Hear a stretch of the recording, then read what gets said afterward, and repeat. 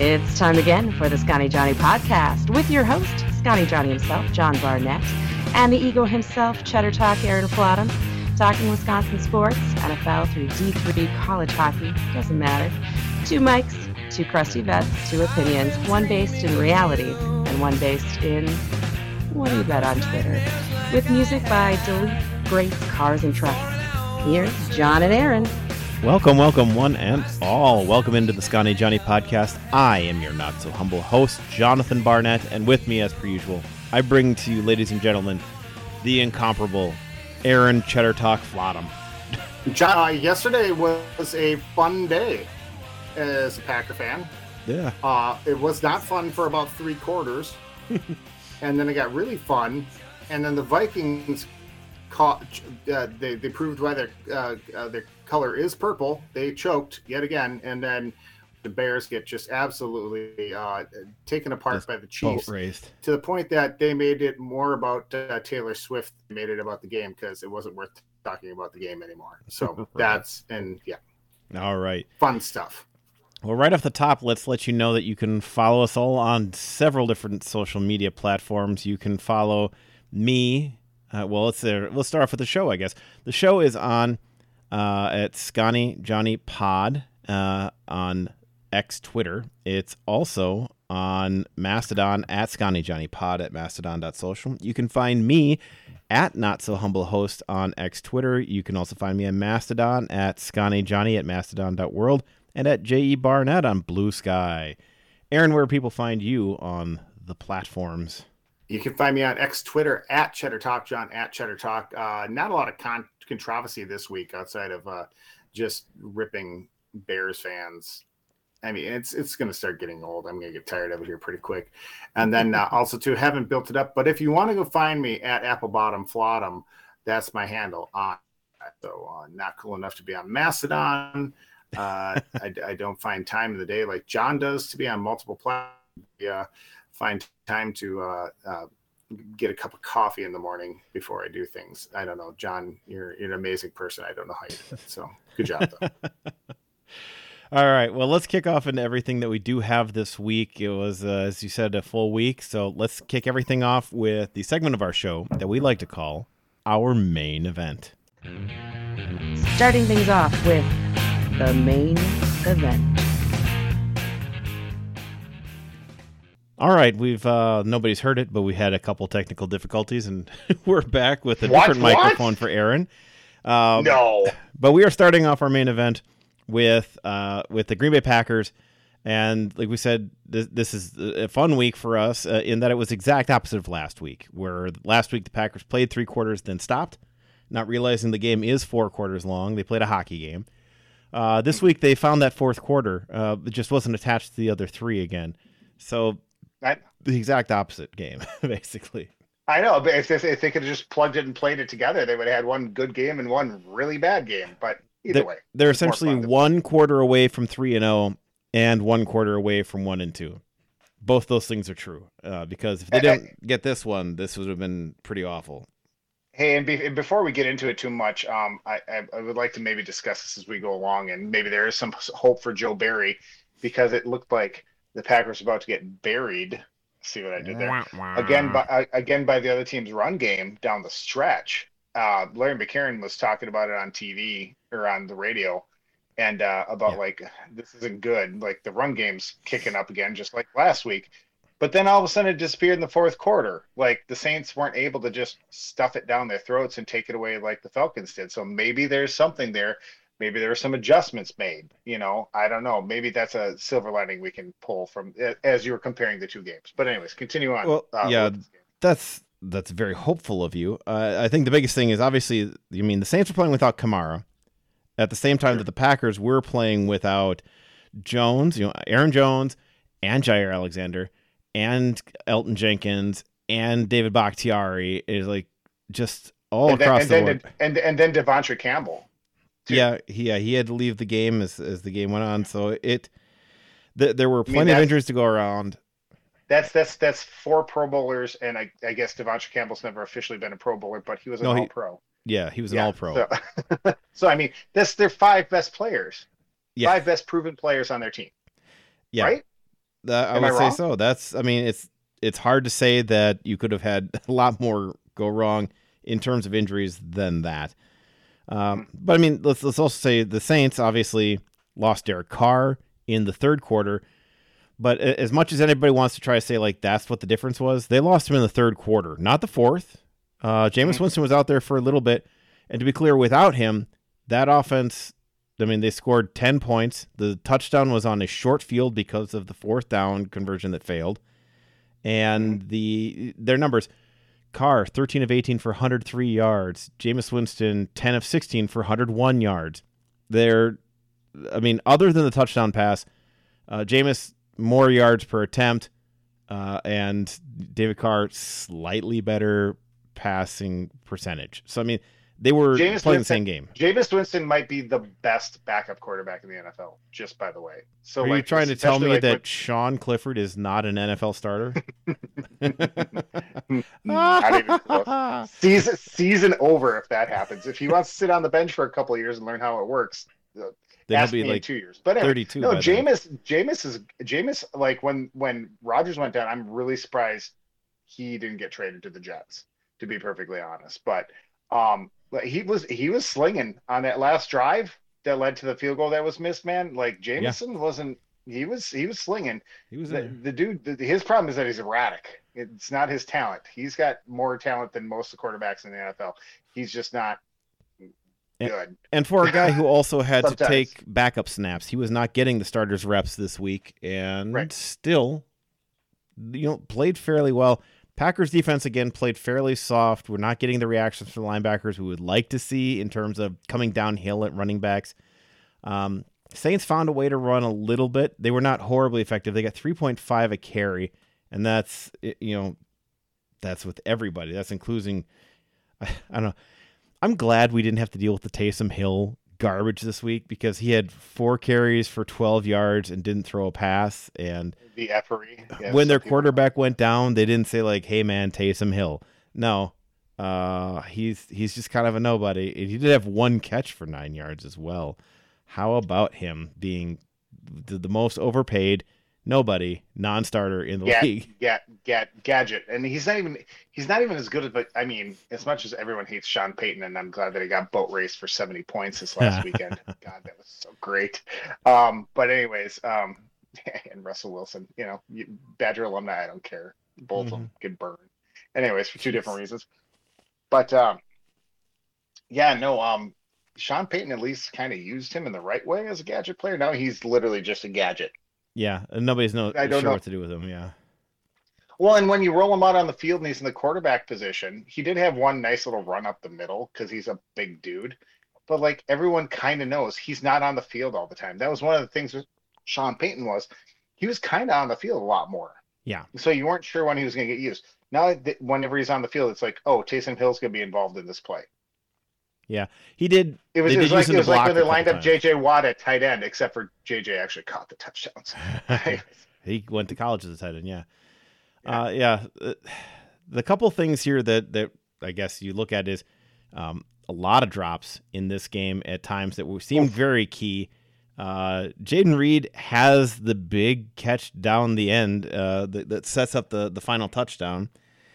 And yeah, but beyond that, he had, what are they crediting him with? They don't have the drops listed where I'm looking, but he had to have had, it felt like he had 4 or 5 drops in that game that hit him in the hands. There was a couple drops that were probably just incompletions because they were tough catches. I'm thinking on the one down towards the end of the game where he was on the hook, or not on the hook, but like on the I don't know what to call it, curl out to the left. Yeah. And he was up against their good DB. What was their good DB? Taylor, was that his name? They're all good. They have several good DBs. Oh, but Taylor played well. Jonathan Vilma said, "Don't throw it against Taylor. He's got him in a bucket," and it was a great pass, and he should have caught it. Jalen Reed had some big drops yesterday. Yeah, but I mean, he's a rookie, so you got to give it a break. Like, I mean, he was in the fact that dude's open as much as he is, and that Love is finding him as much as he is amazing. He's great at getting open. He has to get better at the hands because he had several that hit him that he didn't get to Can you blame him? He went Yeah. to Michigan State. I'm sure there wasn't a quarterback that threw the ball that hard. I don't know. Yeah. So that's one of the couple little things He's there. used to catching ducks. This is a very good Saints defense we played, remember? They got Tyrann Mathieu. They have Marshawn Lattimore. They had Taylor, like you're talking about, Alante Taylor.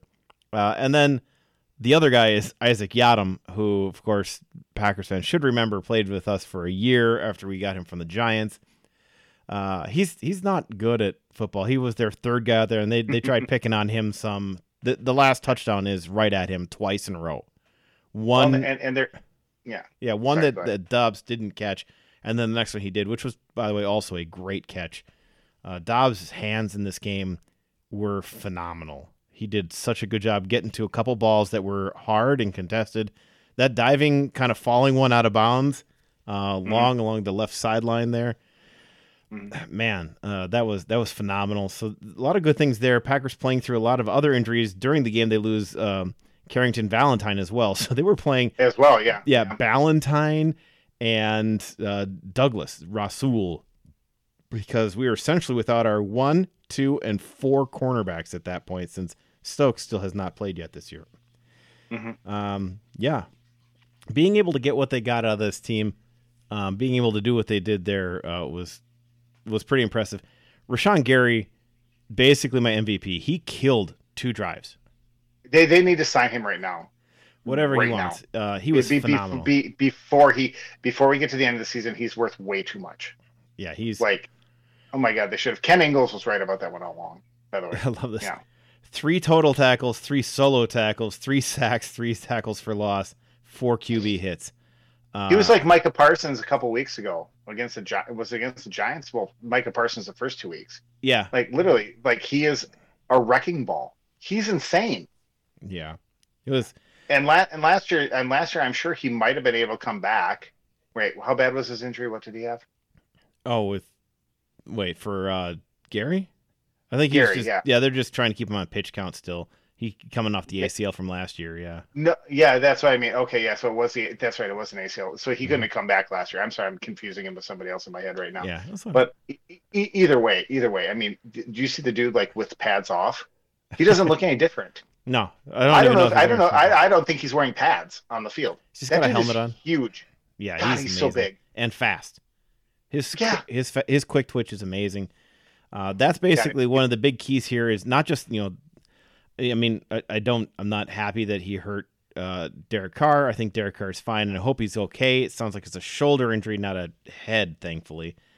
He separated his AC joint. I did that in a completely different thing in life, and that's where the end of your collarbone and your clavicle separate. Like Rodgers had that, yeah. So you don't need that. Rodgers broke the end of his AC joint off. Instead of just separating it. So they said Carr will still probably play this year, but it's going to be a couple weeks. But no, you don't want to see that. But it was an awkward landing on his shoulder. But you know what's going to happen? You know what's not going to happen? You're not going to see it on the front page of the Milwaukee Journal-Sentinel as the top play of the year for the Green Bay Packers, unlike the Minnesota Vikings, who made that the play of the year when a dumb face broke Rodgers' collarbone. Yeah, we felt bad that he was hurt. Vikings suck. Yeah, no, Derek Carr, it sucks, man. That dude's trying to rebuild his career, man. Like he had a bad situation in Oakland / Las Vegas, and you want to see the guys, both him and his brother, man. They got both dealt tough cards in the NFL, So you want to see him do well. You never want to see a quarterback injured. Not only that, it makes the game worse, So you never want to see the backup play. At least the Saints have a good backup player. Anyway, sorry, that was a bad wrap. But anyways, that was the main point of that is, that Gary basically kind of, he had that play. He killed another drive later on with a third down sack that put him on field goal range and everything. He was instrumental to this win. I don't know. I mean, like on offense, we're all doing the Jordan Love is him type of thing, because we all have to do those sort of things now. It's just the way that the conversation goes. You're like, either he's terrible or he's him. And you're like, okay. Love was not particularly inspiring through 3 quarters. But here's the thing that I do love about him at this point is he never faltered. He never wavered. And he didn't become timid or afraid. and he didn't get stupid. So I mean, like a lot of quarterbacks down like that start forcing a lot of things, start doing a lot of dumb things. He took some more risky type plays, but nothing that was world-beating kind of stupidity. It was the right read. He maybe tried to push things a little bit more. He had a couple deep balls that actually worked, but in honesty, the two biggest deep balls were the two pass interferences, which only occur because he underthrew those balls. They were both underthrown, and the cornerbacks absolutely just ran over our receivers on those. But did he do it on purpose though? I don't know about that. I think he'd rather. I mean, it wasn't below Rodgers to underthrow a ball to make sure that the cornerback ran through a wide receiver. No, but I think that Love would also rather have those yards. He learned it from somewhere. He didn't learn it in Utah. But anyways, yeah, you're right. His deep ball is not precise yet. It's not there yet. But that's the thing you can learn. That's the thing you can work on. He's got the arm to do it. He just has to get better at it. And he's a young enough guy that's the thing they can get going. The run along the sideline where he goes for 24 yards, where I thought they were going to hit him out, but nobody did. And I kind of thought he stepped out, to be honest. It looked very close, and nobody challenged it. Nobody challenged it, so it must have been great. There was daylight. I mean, it was close enough, but either way.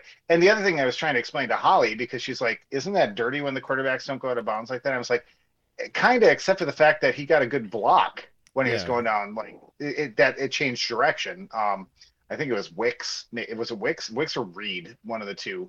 Yeah. Popped a late block, and he scampered for another 10 yards because he was easily running out of bounds. Then it was like, oh, there's nobody here. I'll keep going. Yeah, and then he still ran out of bounds. Yeah, behind his receiver and stayed in bounds. Yep. He didn't like some other running quarterbacks like make a move like he's going out of bounds and they quick juke back in bounds, because that's dirty. That should actually be a 15-yard penalty if a quarterback does that. Or like where Mahomes faked that he was sliding and then kept running. Yeah, like fakes a slide or jukes, pretends like they're going out of bounds and then jukes and keeps running. And I would say that what Love did yesterday did not fall into either of those categories, because he did give himself up out of bounds and then waxed a defender, and he just kept running down the sideline until the next person came up, because there's no one forcing him out of bounds anymore. So I didn't think it was a dirty play at all. But no, I thought it was fine. Yeah.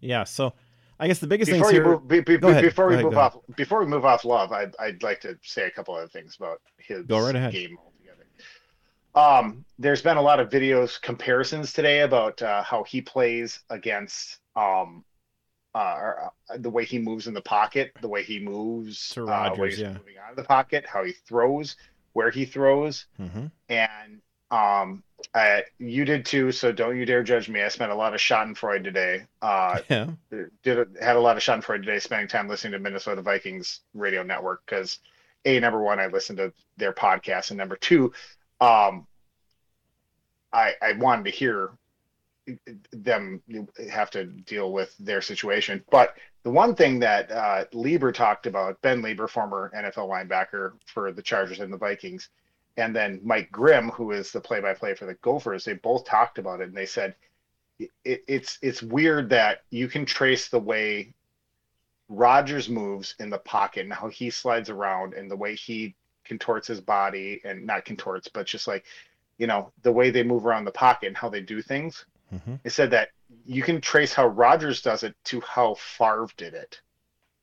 And now Love, and there's just go look at Pete Bukowski. He's got all the videos up there already, like all the way he rolls out of the pocket, the way he stands in the pocket, the way he moves around, the steps he makes.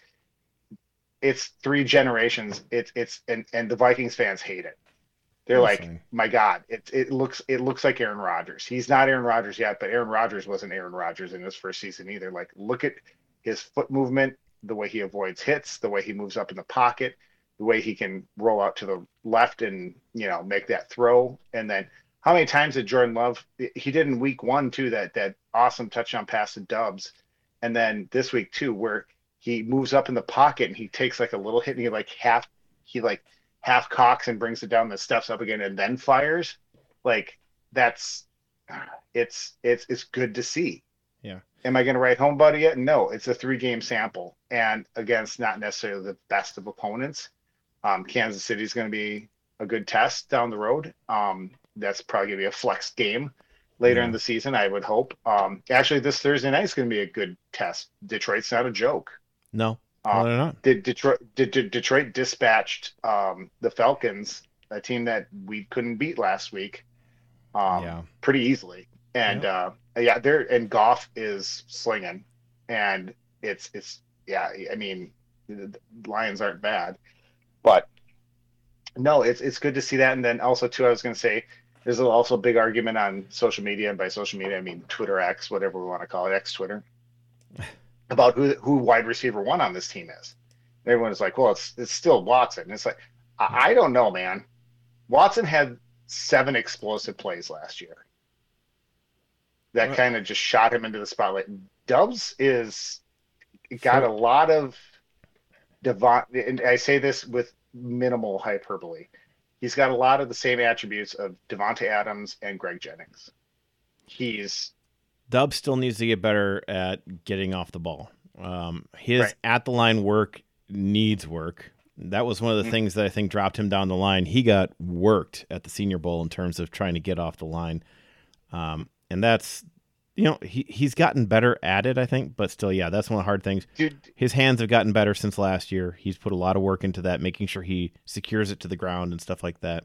So that's true. He's made some legit catches this year. Yes. Like legit big time catches. His separation isn't the best. That's something that Devontae's been really good at. By the way, can we get Devontae back at the trade deadline? No. And that in a heartbeat, in a freaking heartbeat. Yeah, but we can't. I know, but in a heartbeat. Yeah. My God. I mean, his separation is not, but he's making up with it. I mean, he's got a couple of these. I mean, that's what I said. And he's got those. I mean, it takes a little bit to remember back almost 13 years now, but remember Greg Jennings used to do this stuff all the time. Like, just get those little turnaround, him and Rogers are so good at it. And they're starting to build a chemistry, and you can tell the Wicks kid is starting to get it. You can tell the Reed kid's starting to get it too. The problem is that I'm sure Heath's getting it too. The problem is that they're all so young, they don't know what they're doing. I'm in an NFL game. Dear God, what do we do here? Everyone's so fast, and that was. I mean, I say that in the most positive way possible. Like, they're all so young. It's like watching babies crawl. Yeah. And the 3-year-old toddler who's really good at throwing a ball is in charge of them.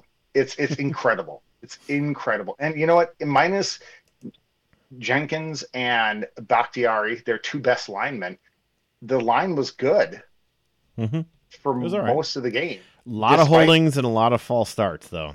Oh my God, penalties almost ruined this game for this team. Oh my God, the penalties. And that's sorry. And then let's get into that one too. That's part of a young team too. Like you can't even be. It's what's going to happen. Especially when all your veteran presence is not playing.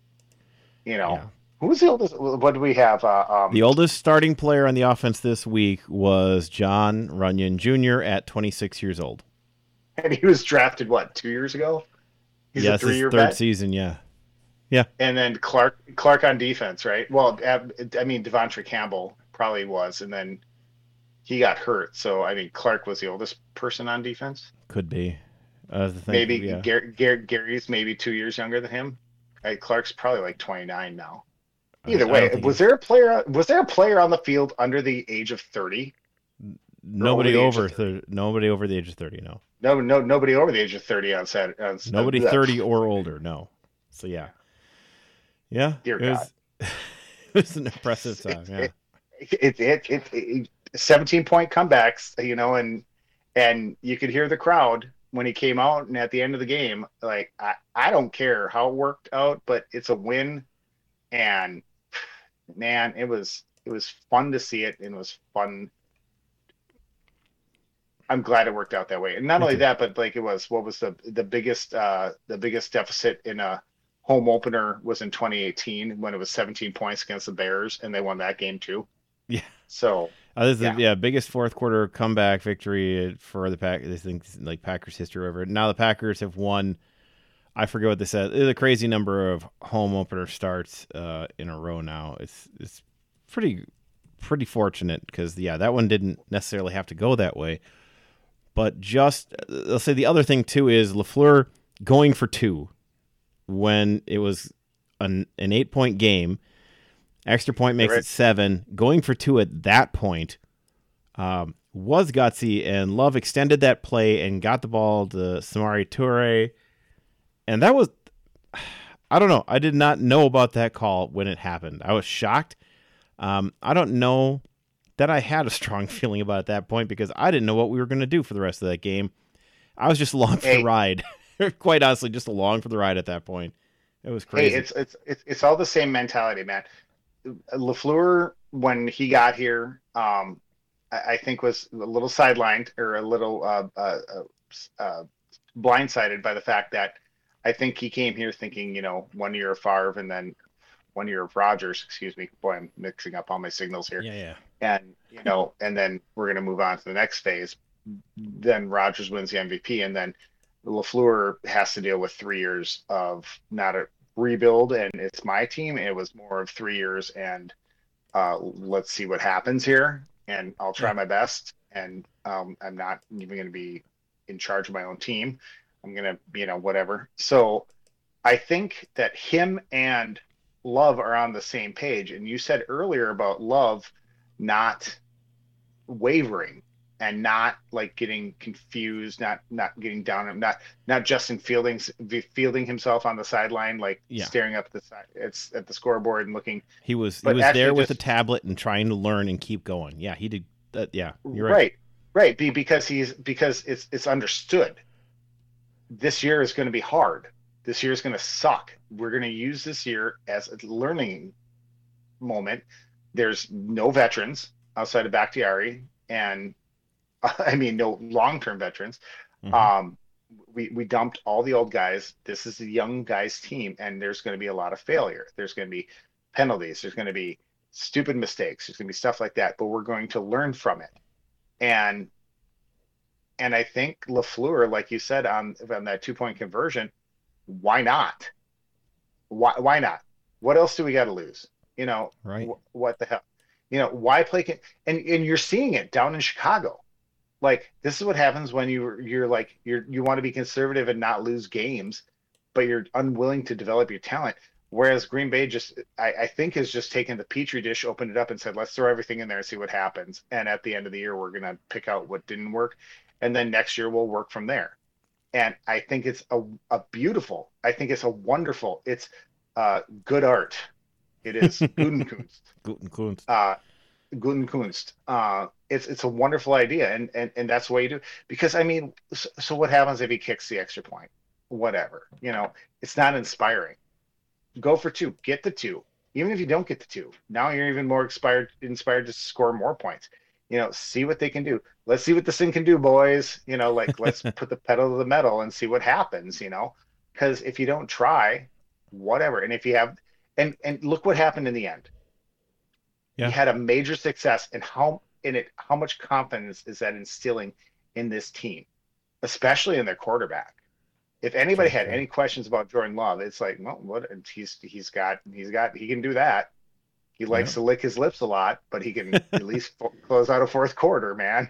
So it feels good, like seeing that someone, because through the whole Roger saga at the end of that whole mess and everything else that was with Gutenkunst and just feeling like it was just running it back. And it didn't feel like it was that's what they wanted to do. That wasn't the plan of the Packers. The plan of the Packers was to offload Rodgers, dump it. But you know what came out of it instead? Love, to his detriment of his career, just like Rodgers had to deal with. He lost 3 years starting. But let's go back to Fields again. Let's go back to any of these quarterbacks that just gets thrown out there in their first year and don't get to learn. Mahomes got a whole year under Alex Smith, a year and change, right? And it worked out great. Like how many? Brady sat under Bledsoe for a while. Steve Young, Joe Montana didn't come out and start right away. Like all the greats, it's like you don't just draft him and put him in there. There are some guys who made it happen. Peyton Manning, he struggled for a bit, but he was able to do it. Peyton Manning Peyton Manning sucked his first year. He threw an insane number of interceptions. Yeah. Yeah, he did. He really did. So he had to figure it out on his own. But he's also an all-time talent. But it's finally, I think you're seeing what they wanted to do in the first place. Yes. And some of these people that they wanted to put in place in the first place are a couple years in now, so you don't have to worry about that. You should have signed Gary, but I mean, let's see if he can make through the season uninjured too, by the way, before we get too uppity about that. But I mean, this is good. This is all good. This is all really good. Because if you look down the shore, just 3 hours, there's what should be one of the best teams in football because of the resources that they have. And the team that they have and the brand that they have has turned into the new Detroit Lions. And it sucks. And, I mean, that's what the Packers were before, our major fan. That was the Packers through the 70s and the 80s. And this is great. The Packers have a great organization. They've kind of got to figure it out. I don't know. And I still think that it was okay that we cheered loudly when the offense was playing during the preseason game. So yeah. I mean, you're a Vikings fan, so that works. Because that cost them a game, and that makes me happy. Hey, you know what they were saying? You know what they were saying? Yeah. Is that the fans were yelling, "Spike the ball." That's they were yelling, "Spike the ball." I watched that game. They definitely weren't.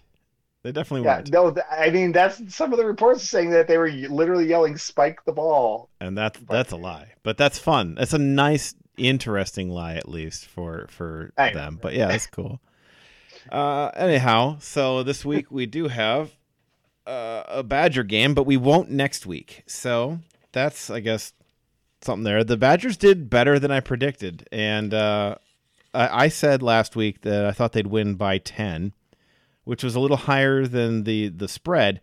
They ended up winning by 21. And they go for 2 to make it 21. That was the other part of this that I hadn't, I guess, mentioned hadn't thought about much saying it going in, but they get the touchdown and go for the 2 with 3:35 left to make it a 3-touchdown game, 21-point game rather than a 20-point game, which, man, if Tim Brewster were still around, he'd have been losing his mind, but I don't care. And he's not actually working at football anymore. I think he's at the Wendy's down the way. So that was an interesting, I guess, choice, but it's like, hey, you go on the sheet. Purdue, like we said, lost a lot of guys on that offense, also got a lot of guys on that defense. Third quarter was the only time where you had some concern because Badgers got the ball started off, went down, kicked a field goal. Purdue just went straight down the field, 2 drives in a row, and Hudson Card looked pretty decent in those drives, and Purdue was able to run, which, I mean, King Domru is not there anymore, but they were still able to find ways to run. Tyrone Tracy getting a couple nice plays here and there, and he was trying to get the crowd into it. No, not Tyrone Matthew, Tyrone Tracy. He was trying to get the crowd into it, and they were doing their boiler up and all that, and it was a good raucous crowd. This is just not a Purdue year. This is not going to be a good team. They're 1-3 now. Badgers go to 3-1, and here's the fun part: they are on top of the division. The Badgers are the only team in the West without a loss because Iowa lost to Purdue. Penn State, sorry. Iowa loses to Penn State. Minnesota lost to Northwestern this week, and they were up. What was it? They were up big too, and that game was over. And then Northwestern came back and won that game. And there's no reason for that to have happened. I think that was at TCF too, wasn't it? No, that was at Northwestern. Okay, it was at Evanston. Okay, yeah. Just that's ridiculous. And they can't get any fans there anyway. So when it actually happened, that was the biggest comeback in Northwestern history.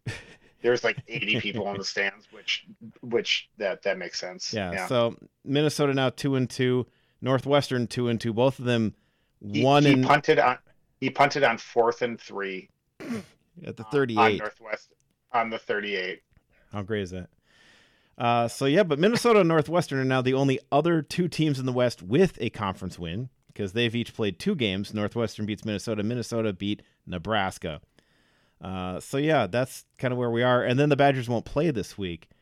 This game also does have the massive problem that Ches Malusi breaks his fibula. It looks like he's done for the year. And he's been fantastic, and he's been such a hard worker. Comes back off of injury last year, comes back this year to play, takes the COVID year or whatever, and plays another year. He's been a fantastic player, great hands, great agility, great speed, way faster than Braylon, pardon me. At least, I mean, in the eye test.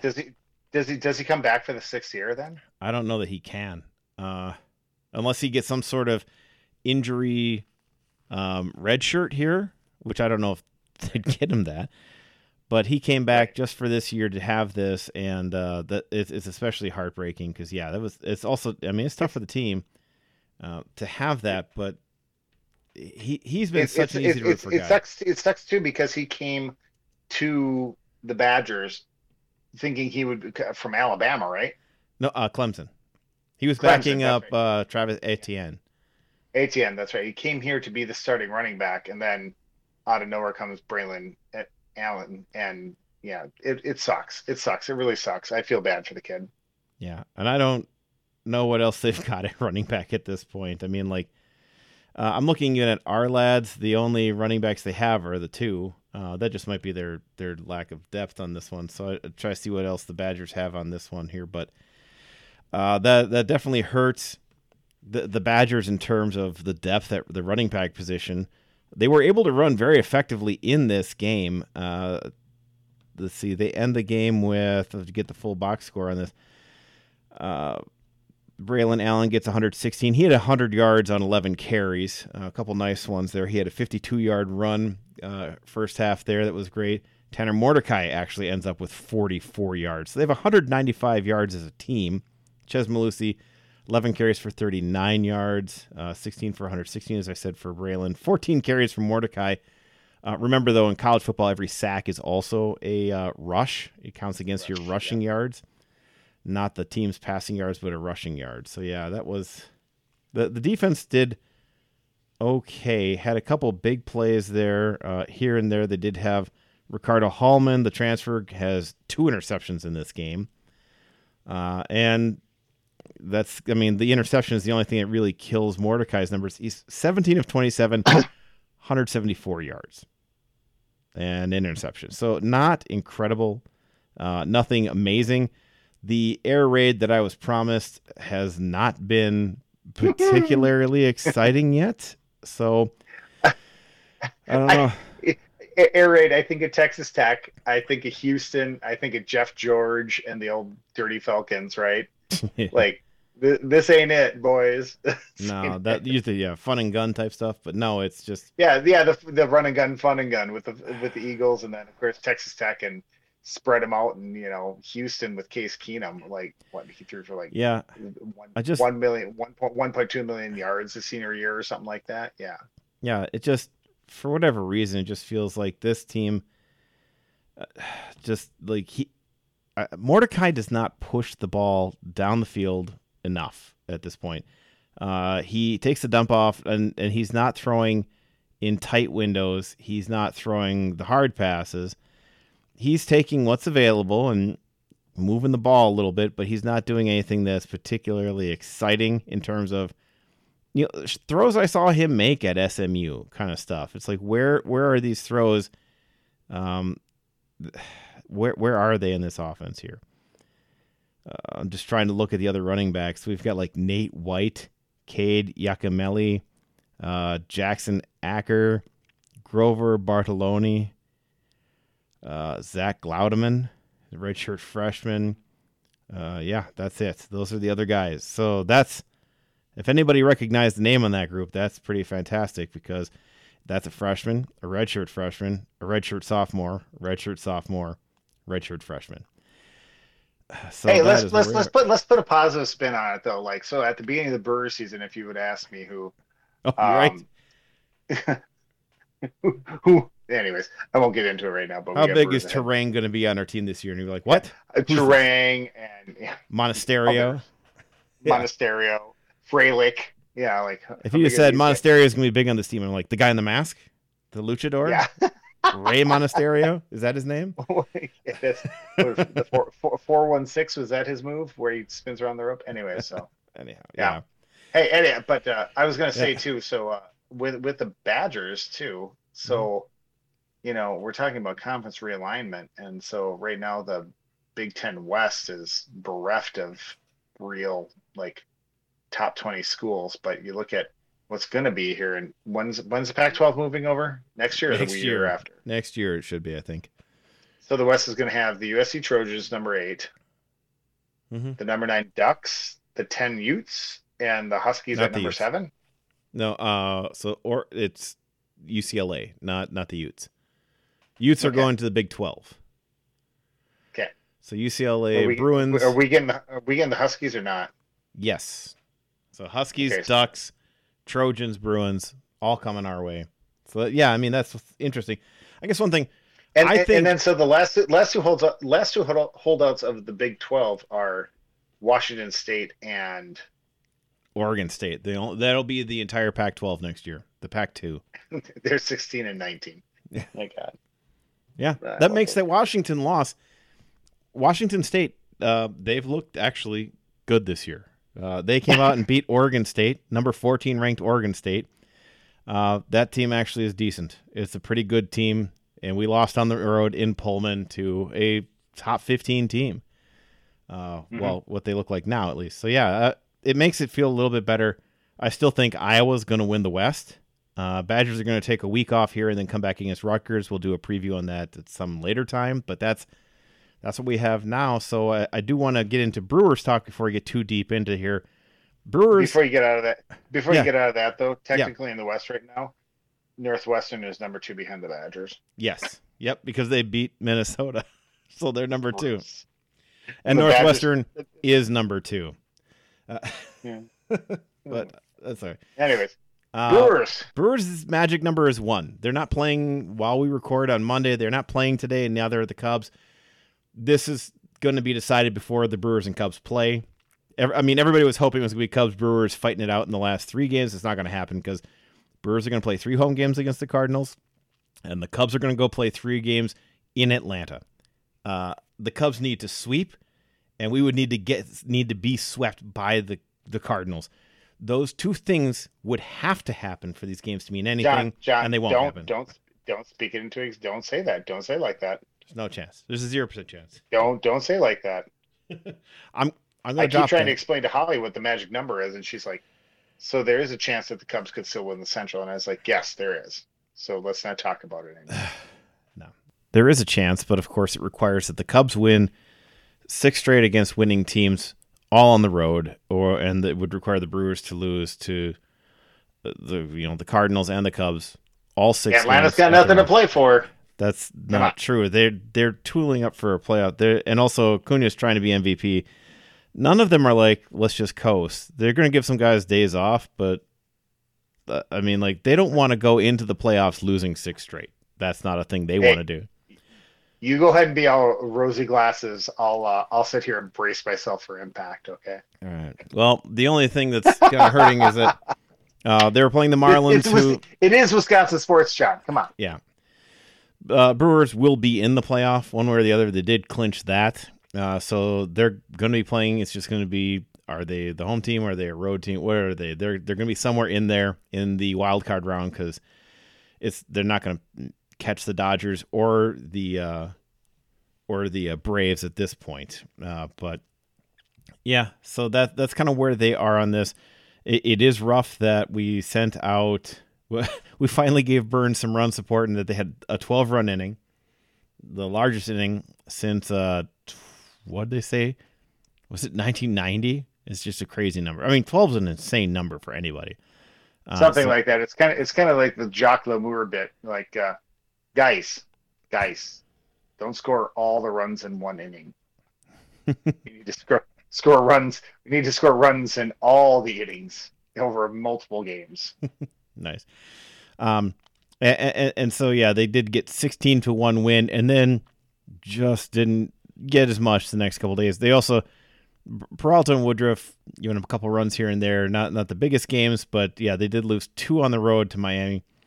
So the Brewers still got a good lead in the division. They're 6 games up. The magic number, like we said, is 1.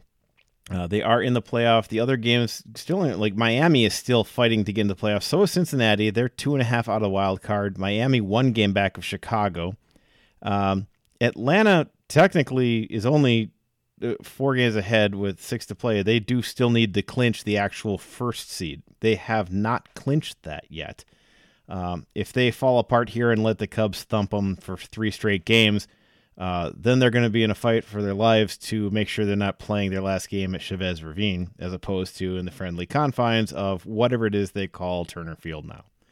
Sure, that's it. Not and actually, a conspiracy theory, John, would be that the Brewers actually smoked the Marlins to get into the playoffs, and then allowed the Mariners to win because of the Marlins. Yeah.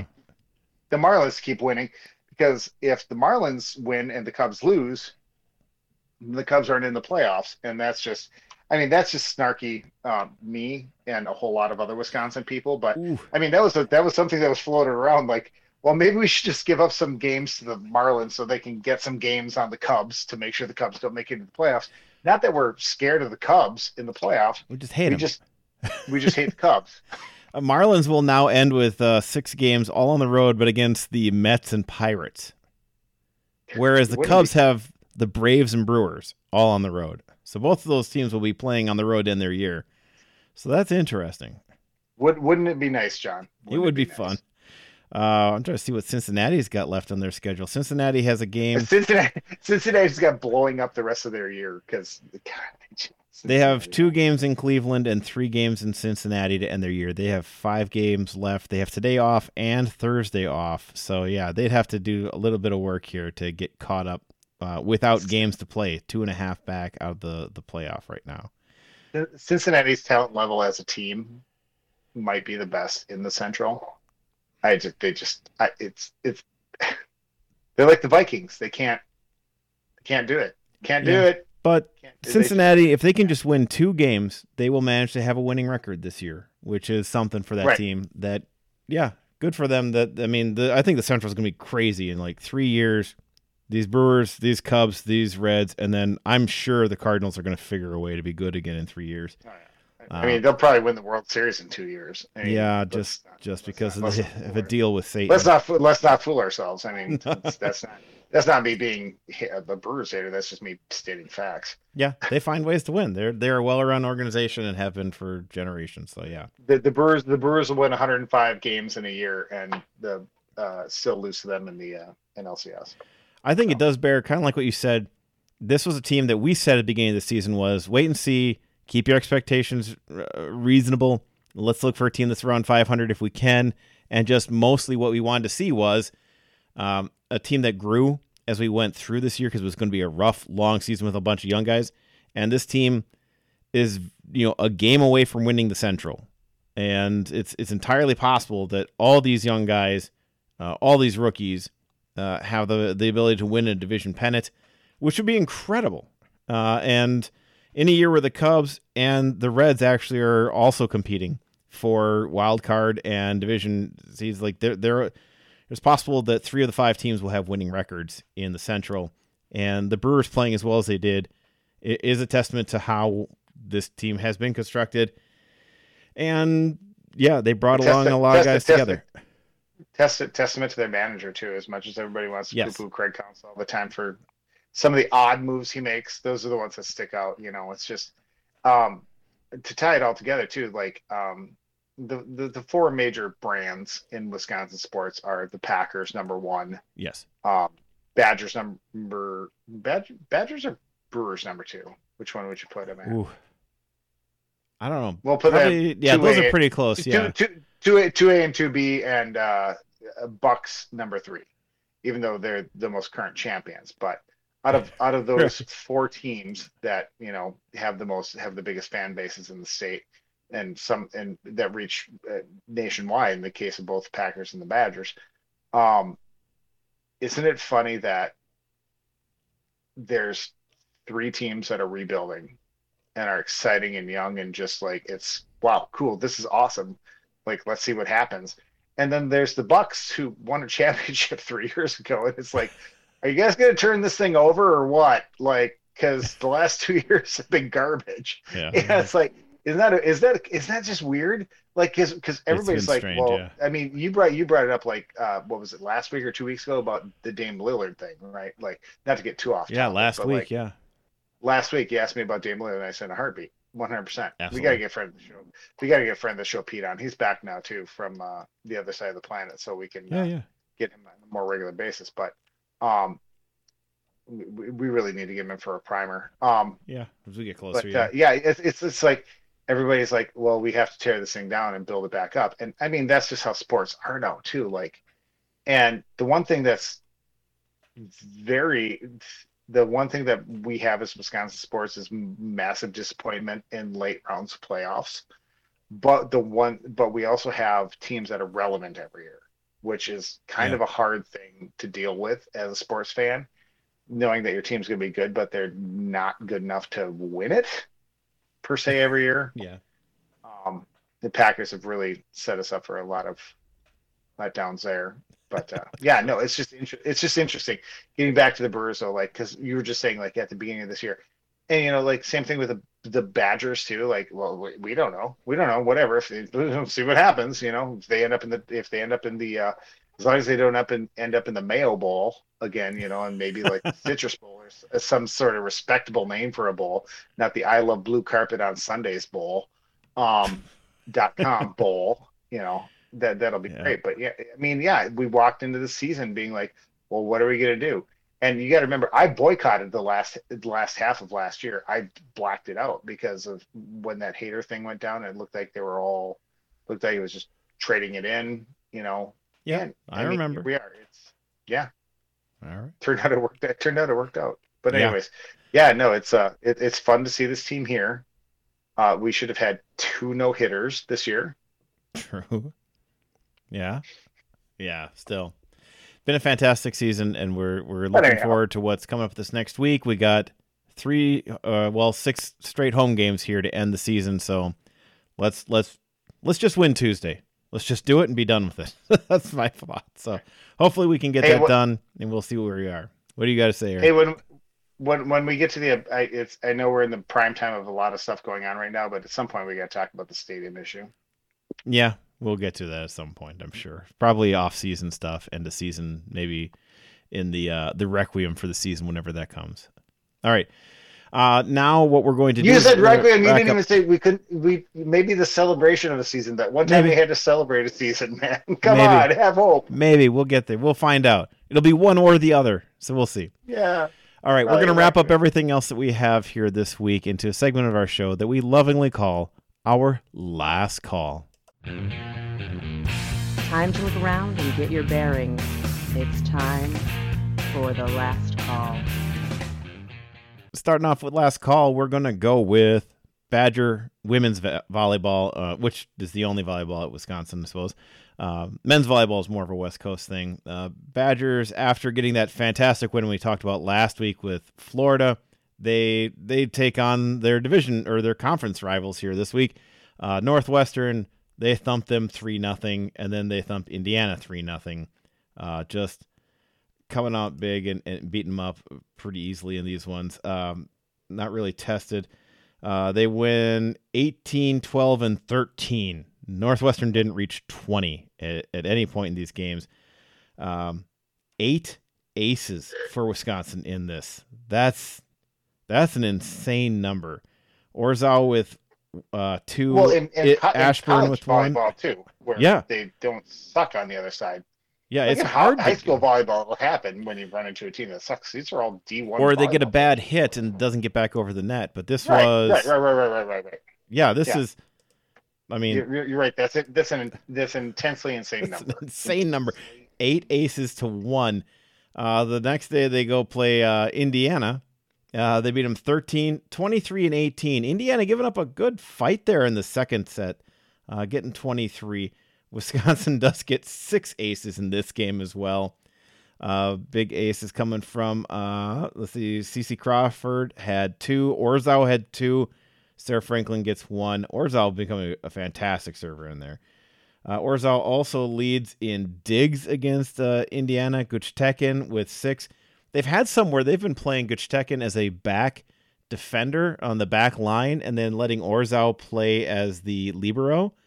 And that's been kind of interesting. It's a smaller setup, but when you can go up there with, Franklin and Smrek and Devin Robinson, and then also pulling in Carter Booth at times, you've got a big enough front line that it doesn't much matter what you've gotten back. And Guchtekin is a fantastic, just elite defender back there, getting that ball, keeping it off the ground. And she is, and her name sounds like she should be from Street Fighter. Yeah, Gulce Guchtekin and Yulia Orzau. I mean, that is Poland and Turkey. Hadouken! Yeah, so Poland and Turkey in the back stretch there, playing volleyball in Wisconsin.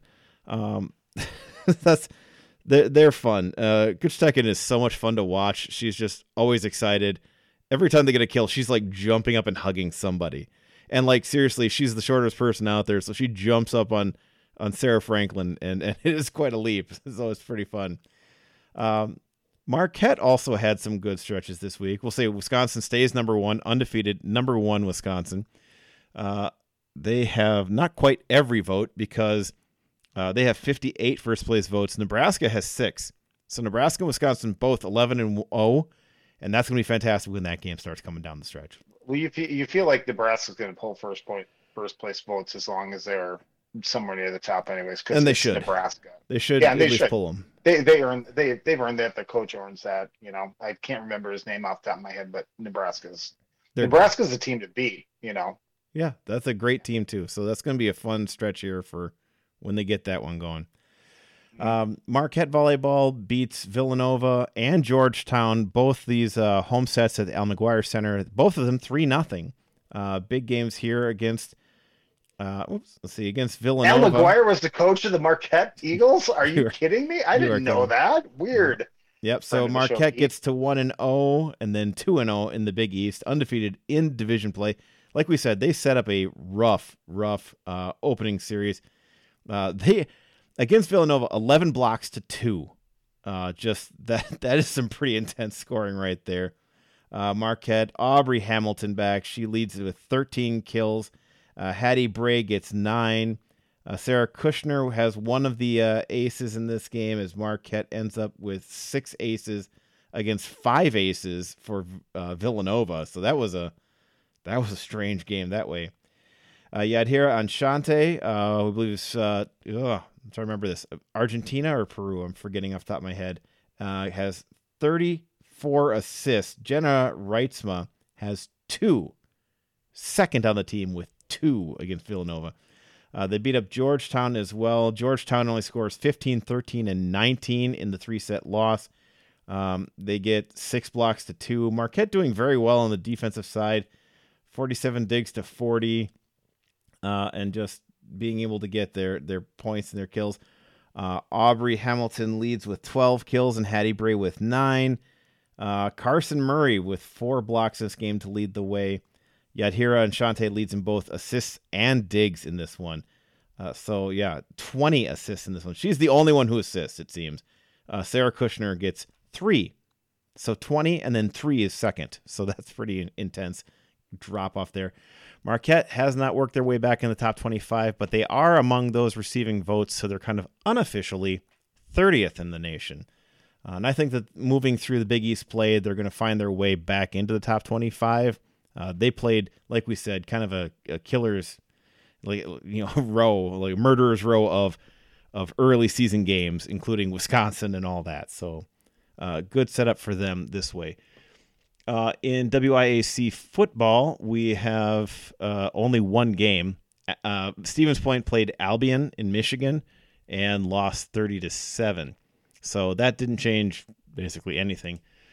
Women's volleyball at the WIAC level, Oshkosh, Stevens Point, Platteville, and Eau Claire all win their first divisional games of the year. In terms of D3 polls right now, UW Oshkosh third in the country, 13-0. Wisconsin Whitewater is 9-1, and they are 7th in the country. Down below that, the next highest Wisconsin team is UWSP. They are 20th at 8-2 overall. So that is women's volleyball at the D3 level. We do have, just briefly at least, the opening polls for college hockey for the year. Just started D1 men. Yeah, Wisconsin's not ranked. New head coach. They fired their coach last year. It's going to be a little bit to get themselves up there. They are among the others receiving votes, and USCHO poll, the official national poll, only goes to 20. So receiving votes, Connecticut at 21, Minnesota State at 22, Northern Michigan, the Wildcats of NMU at 23, Wisconsin unofficially 24th in the country in men's hockey. How many votes did they get? Hold on a second. So they got 74 points. So among their votes, so like they tally points for first, second, third, fourth, fifth, sixth, seventh, all that stuff. 74 points, right ahead of Omaha or UNO, the University of No Opportunity. Omaha. But that's kind of where they are, and that seems fair. Wisconsin women start the season ranked number 1. They get 15 of the 20 first place votes. Ohio State in 2, Minnesota in 3, Colgate in 4. Colgate receiving 1 first place vote. Ohio State getting 4, Minnesota getting none, but being in 3rd. Men's hockey, the highest rated UWSP team here, number 6 in the country to start off men's hockey. UW Eau Claire starts off at 14. And St. Norbert, among those receiving votes, it goes down to 15, so they're actually the 18th ranked team unofficially here receiving votes in this. They have 10 points. Babson at 15 getting 31 points. UW Eau Claire at 14 getting 41. Hobart actually receives every single first place vote in the men's D3 poll, all 20 votes, and they are the number 1 team in D3 men's hockey. Where's Hobart? Yeah, I think that's in Michigan. I could be wrong.